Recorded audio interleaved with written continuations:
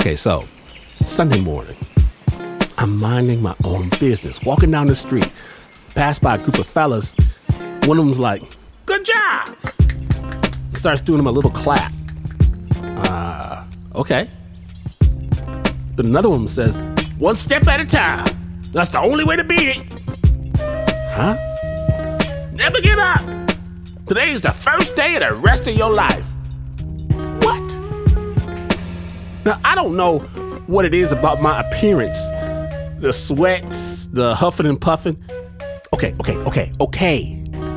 Maybe I put on a few pandemic pounds. Don't hate. But for some reason, they see me as someone new to exercise. Like I'm beginning a brand new life, turning over a new leaf or something. And instead of laughing and calling me names, they're gonna cheer me on my new path. Fruits and vegetables, that's the only way. Drink you some water. Because whatever it is they're seeing, it can't be possibly further away from my own truth. Because not only do I look good to me, I'm not exercising. In fact, I'm headed toward the donut shop. You see, no one knows our truth. No one understands our inner lives. So today on Snap Judgment, we proudly present The Birth Dream. I'm going to pull back the curtain just a little bit. My name is Glenn Washington, and I refuse to be defined by random people in the park when you're listening to Snap Judgment.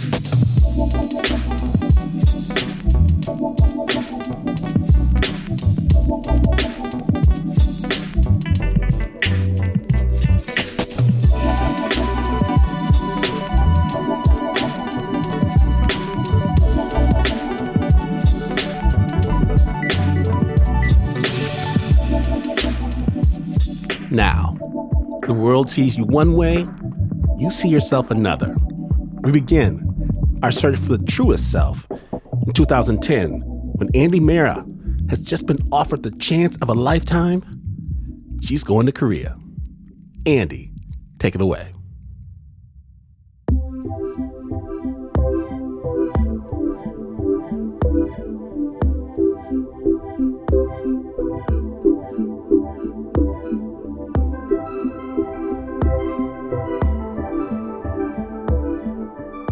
I was working at a progressive Korean community organization here in New York. And one of our programs offered trips back to Korea, and I jumped on the opportunity to go.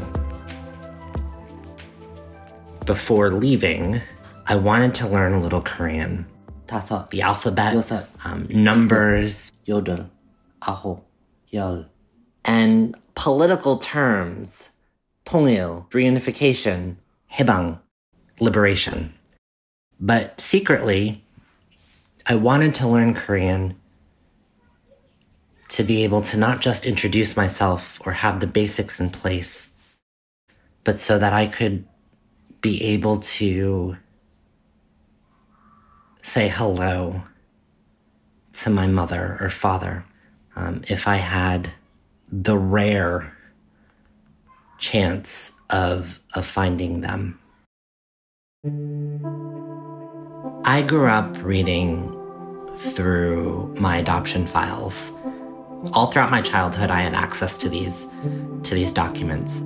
I often remember waking up in the middle of the night and thinking that halfway around the world, somewhere in Korea, my family was going about their day. To be clear, I didn't really have a plan to find my family, but I often wondered if there was some sort of unseen connection or bond that still tied us together.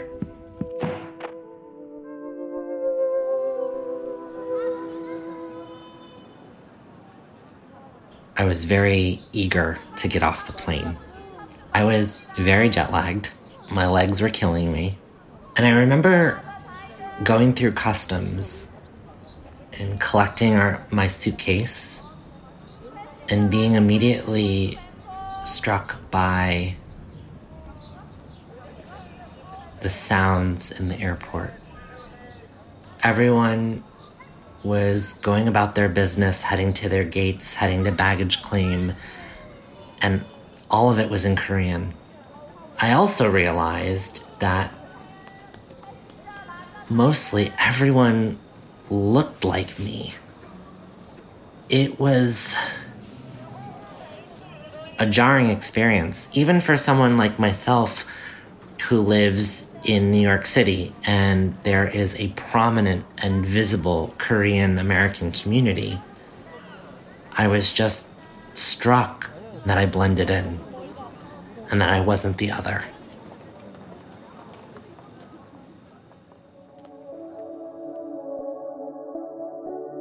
After my trip, my formal work trip had ended. I had scheduled an appointment in advance to visit the agency. I knew that I needed my parents' birth dates in order for me to search for them.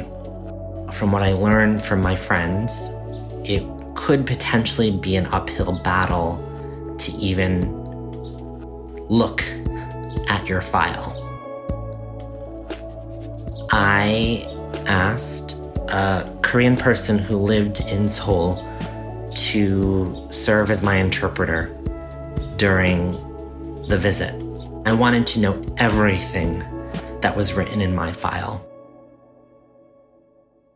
Walking into their offices, I saw these women come in and out of the building with babies. And my heart stopped.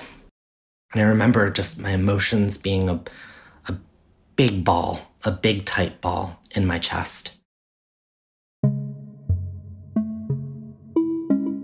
I was led into this small white room with no windows and bright fluorescent lights and a metal table with chairs on each side for folks to sit in and a box of tissues on the side of the table. When my file was shared with me, there was some information that was blanked over by Post-it notes because it contained sensitive information about my parents, so their social security numbers, for instance. I learned that I had an older sister that I never knew of.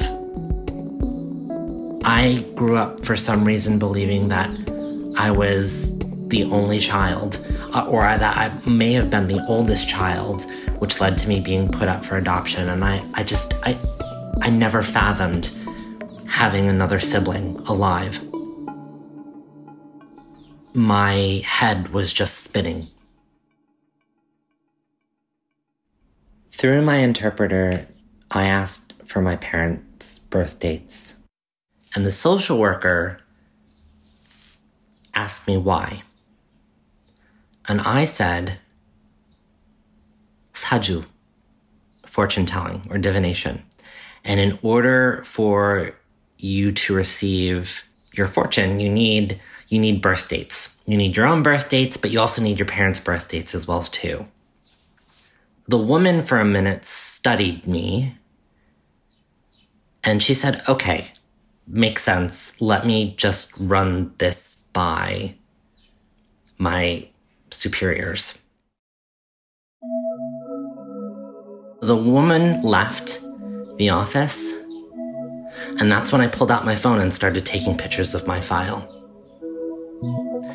And I didn't understand what I was taking pictures of, but I knew that this was information that might help me in my search for my family. And so I left that adoption agency with my parents' birth dates and photos of information about my parents. I was scared. It makes you question what's real. I was the closest I had ever been to being able to find my family. And to be in such a position after years of wondering, questions and doubts and fears.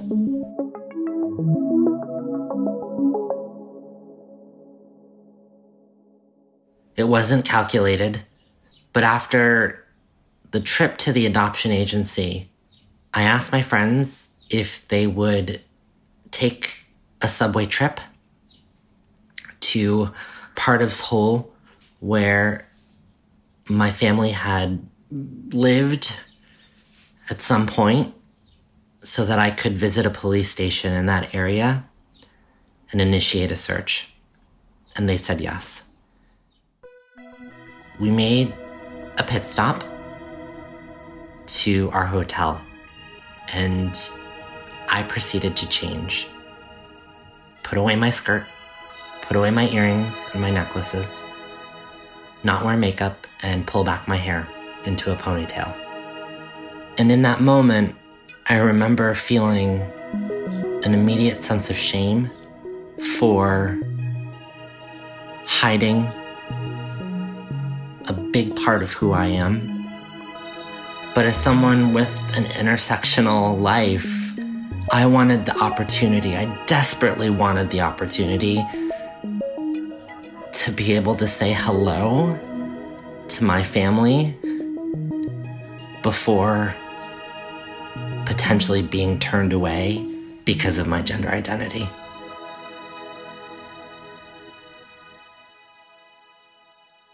One of the first thoughts I had in coming out as trans was how it might impact my ability to search for my family. I was aware of the climate in Korea. Many folks think of trans people as our identity as being a disability, or in some instances, being a sin. I delayed my medical transition. That meant a delay in being able to take hormones, as well as transition-related surgery. I'm not sure if it was the right or wrong decision or choice, but it was one that I thought was important for my family. I left our hotel looking very different than I normally presented. We headed to the police station.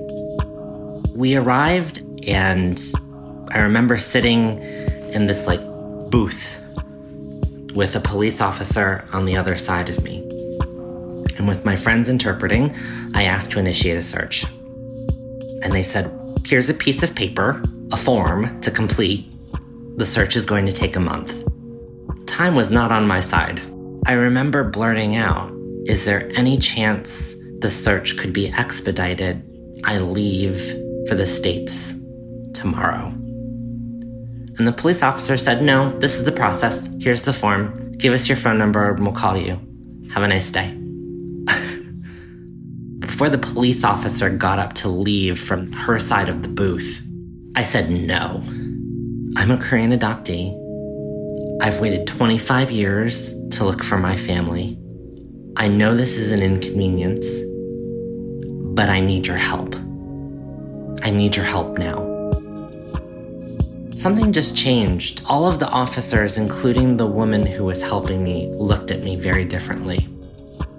And they ran a search in their national database.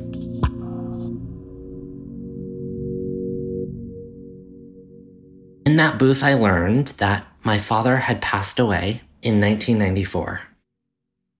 I was in 4th or 3rd grade when my father had died, and I had lived all of those years thinking that he was alive, that I would have the chance to meet him, and he was gone. And so I had to grieve for my father that I had never met or never knew and never would know at this police station in a matter of minutes. The police officer came back to the booth and said, there are 2 women with the name that you gave me and with the same birth date. 2 women in the entire country. One of them lives in the southernmost tip of the country. The other woman lives less than an hour away. And I just immediately knew, in my heart, that was my mother.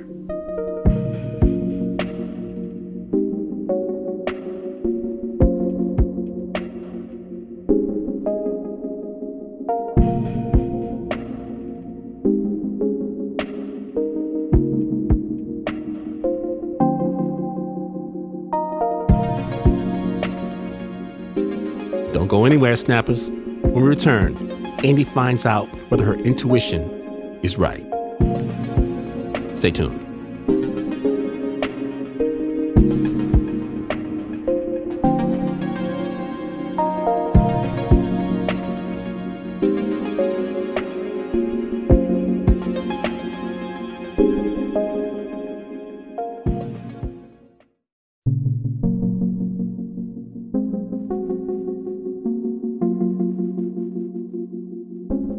Welcome back to Snap Judgment, the Birth Dream episode. When last we left, Andy, she just convinced the Korean police to run a national search for the mother she never knew. And that search has just revealed 2 potential matches. Snap Judgment. And less than an hour later, the police officer approached us in the waiting area and said, we found your mother. And she will be on her way to the police station in an hour. Relief, fear, anxiety, excitement. I was relieved that I was able to find my family. I was fearful of somehow messing up my first meeting with my mother.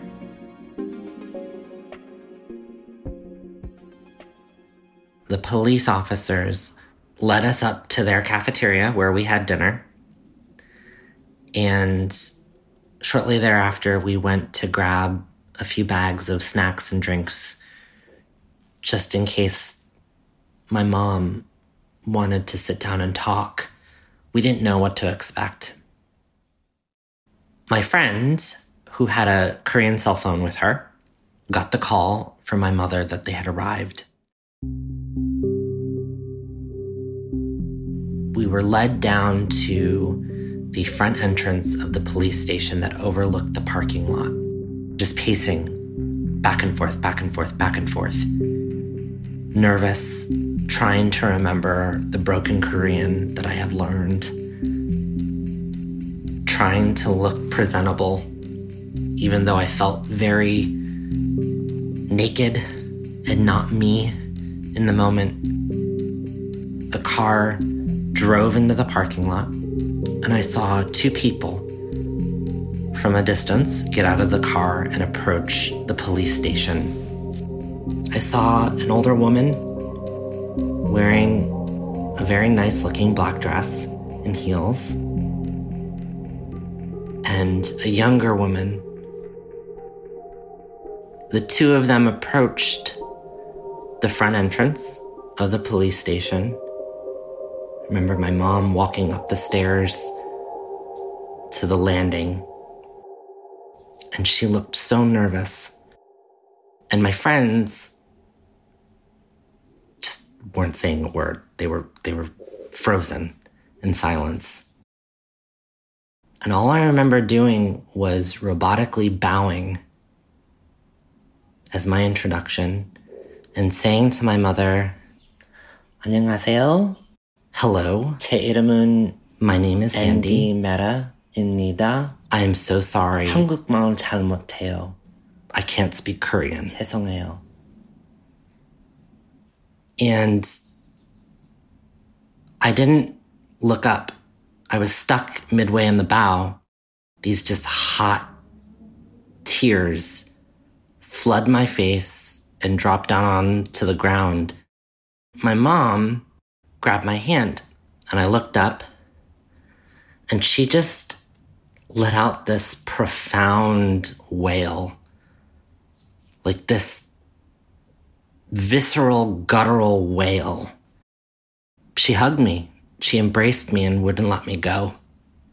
And I later learned what she said, "My baby has come home." We proceeded to go back to my hotel room. My friends stalled for time with my mom and my older sister in the hotel lobby just so that I could go up to my room, clean it, and make sure that there was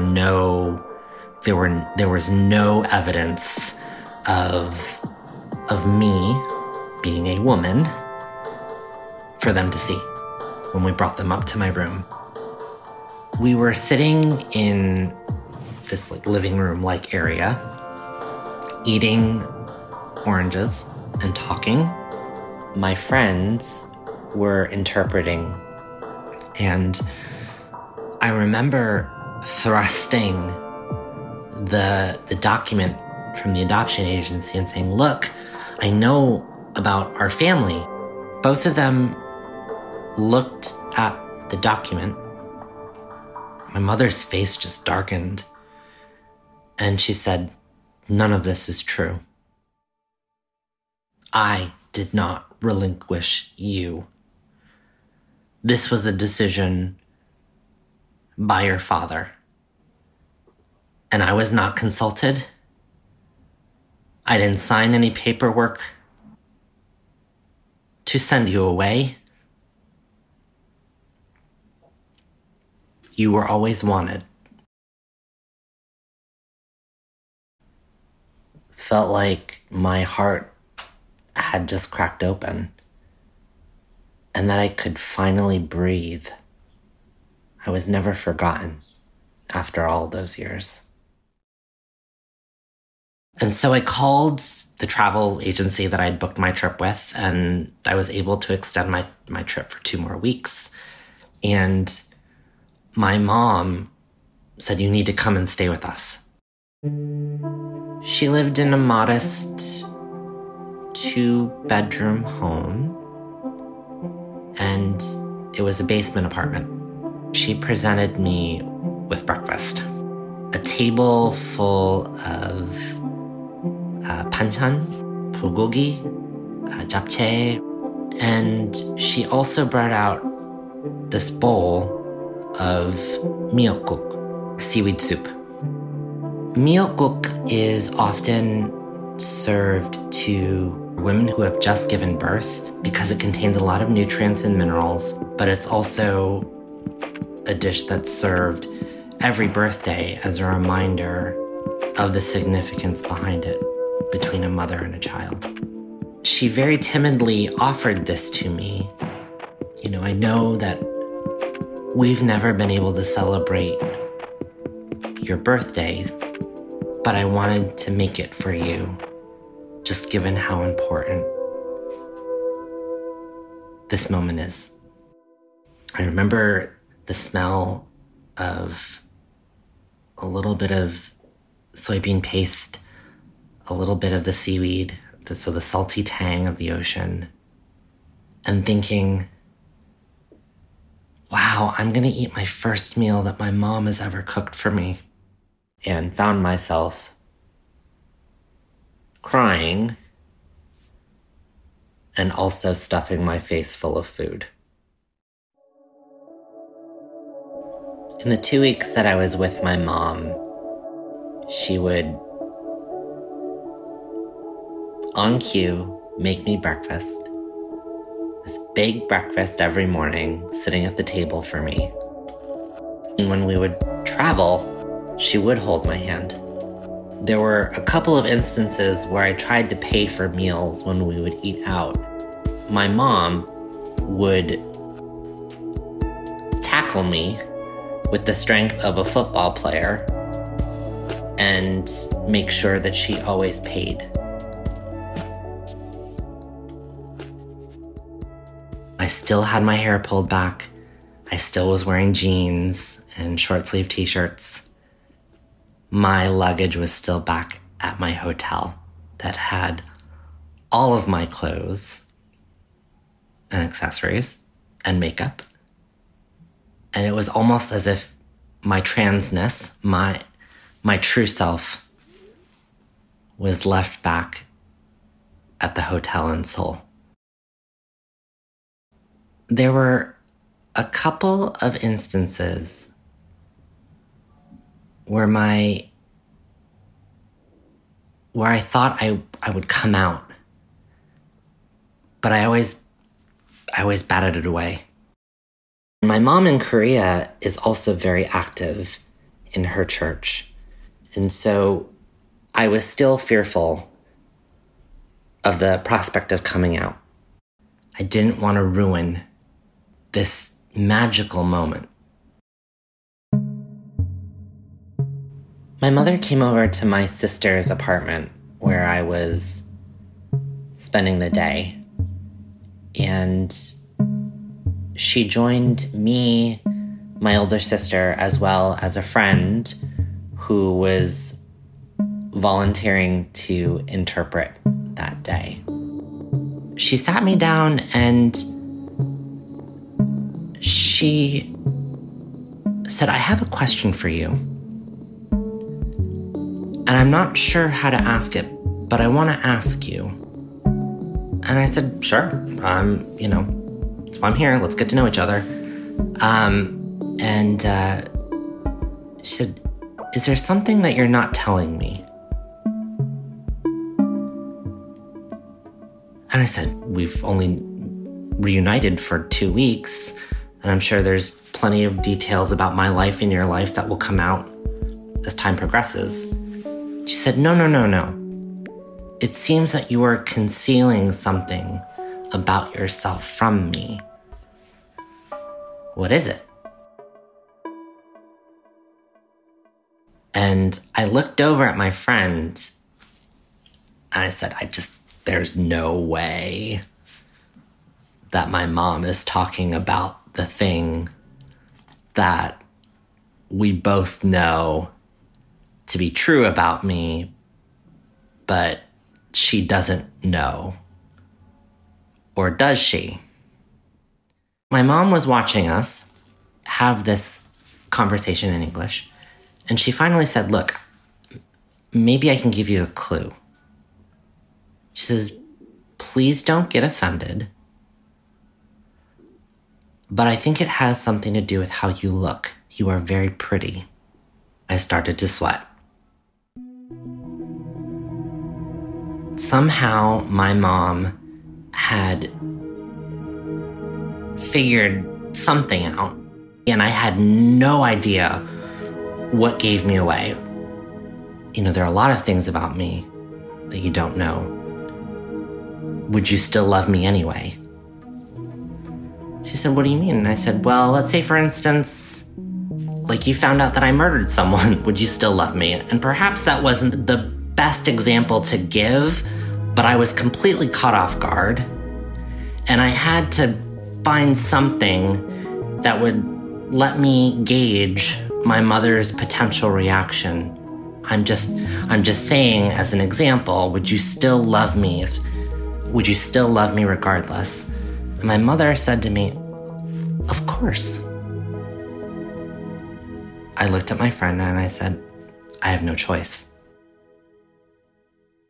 And she asked me, "Okay, how do you want me to translate this?"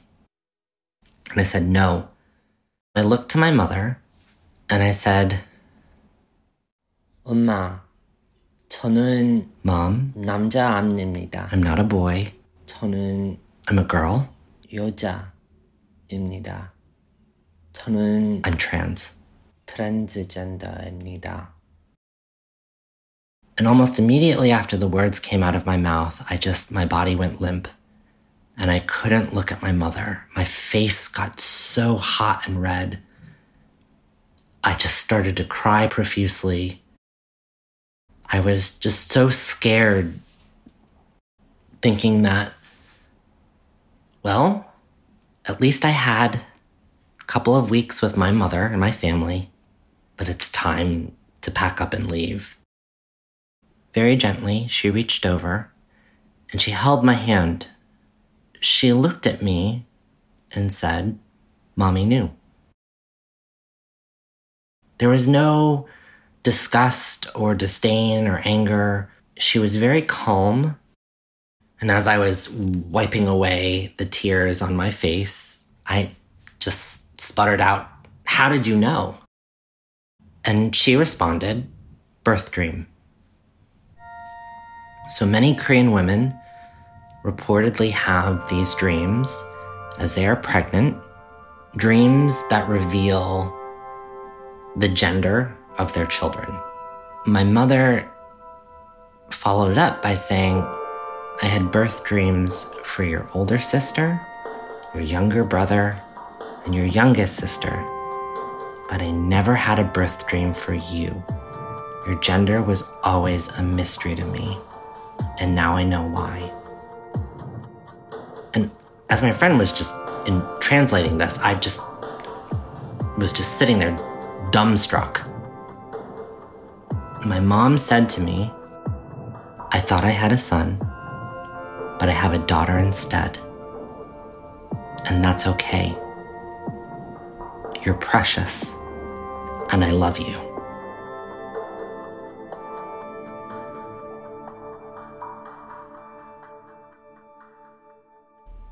I felt liberated. Anything was possible. I didn't have anything to hide from my mother or the rest of my family. I could just simply be me. When we would go out to eat at restaurants, she would often talk to the servers who she knew. And there was one instance when my friend that was also still with me nudged me and said, "Your mom is talking about you to the server." And I said, "Oh yeah, about what?" And she said, "She's introducing you as her daughter."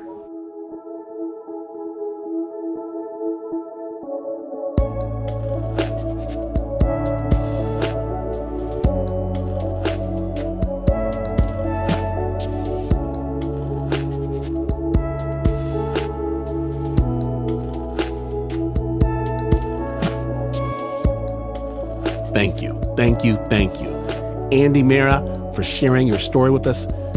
Andy still lives in New York, where she's the executive director of the Transgender Legal Defense and Education Fund. And Andy and her family in Korea, they are tighter than ever.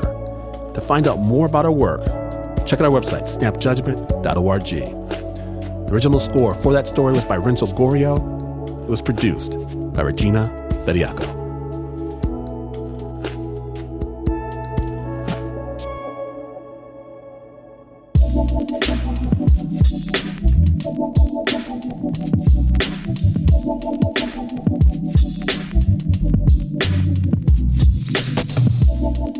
We did it again, together, you and I. And if you missed even a moment, subscribe to the Snap Judgment podcast because it might just change your life. Plus, you have all these new best friends.